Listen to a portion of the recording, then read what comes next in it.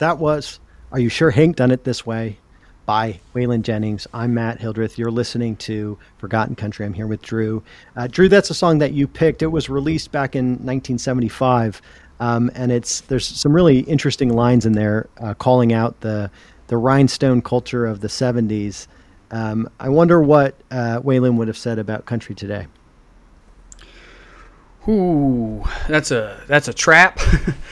We don't have to wonder too much, though. You know, the country establishment forgot about Waylon. It's not been that long since he passed. He was living in Bakersfield, a hero of mine, country music legend already in the making. Sturgill Simpson went and visited him. His son Shooter is a phenomenal producer who helped produce Tanya Tucker's latest album.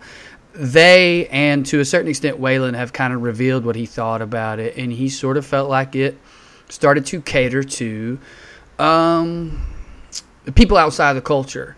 And we understand why. You always want to grow your art and your field. Everybody wants to attract new fans, but he felt like they had gotten away from what country music is in an attempt to become broader. And a lot of people feel that way. You know, I don't think he was the main champion of that.